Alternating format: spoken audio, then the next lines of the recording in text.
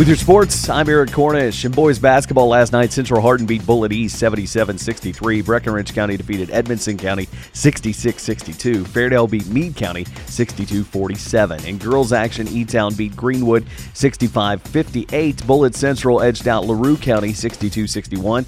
It was Warren Central over Grayson County 42-36, and Fairdale beat North Hardin Classical 40-27. Tonight in basketball action, boys and girls of Fort Knox will be at Highlands Latin. Also, the boys and girls of John Hardin at Marion County, and LaRue County boys and girls visit Washington County. Also in girls action, Davis County will be at Meade County, Bardstown at North Hardin, and Breckenridge County at Owensboro Catholic. And other boys action, Taylor County at E-Town, Cloverport at Foundation Christian Academy, North Hardin at Greene County, and Grayson County at Hancock County. U of L women's basketball fought in a classic last night at Notre Dame, going to overtime. The Lady Cards did lose on a last-second bucket by the Irish. Final score 78-76. WKU men also dropped a close one at Charlotte, 68-64. Dante Allen dropped in 24 for the Toppers in the loss.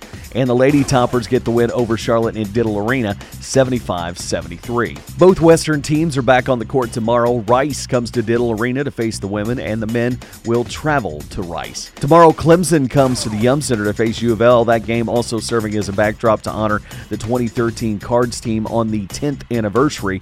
The team will raise a new banner touting the team as the final coaches poll #1. And the Cats welcome the Vols to Rupp Arena tomorrow. UK is playing number 10 Tennessee for the second time this season in their first outing in Knoxville. The Cats got the win. Tomorrow's game time, 1 o'clock. Pre-game coverage starts at 11:30 on Quixie 98.3. With your sports, I'm Eric Cornish.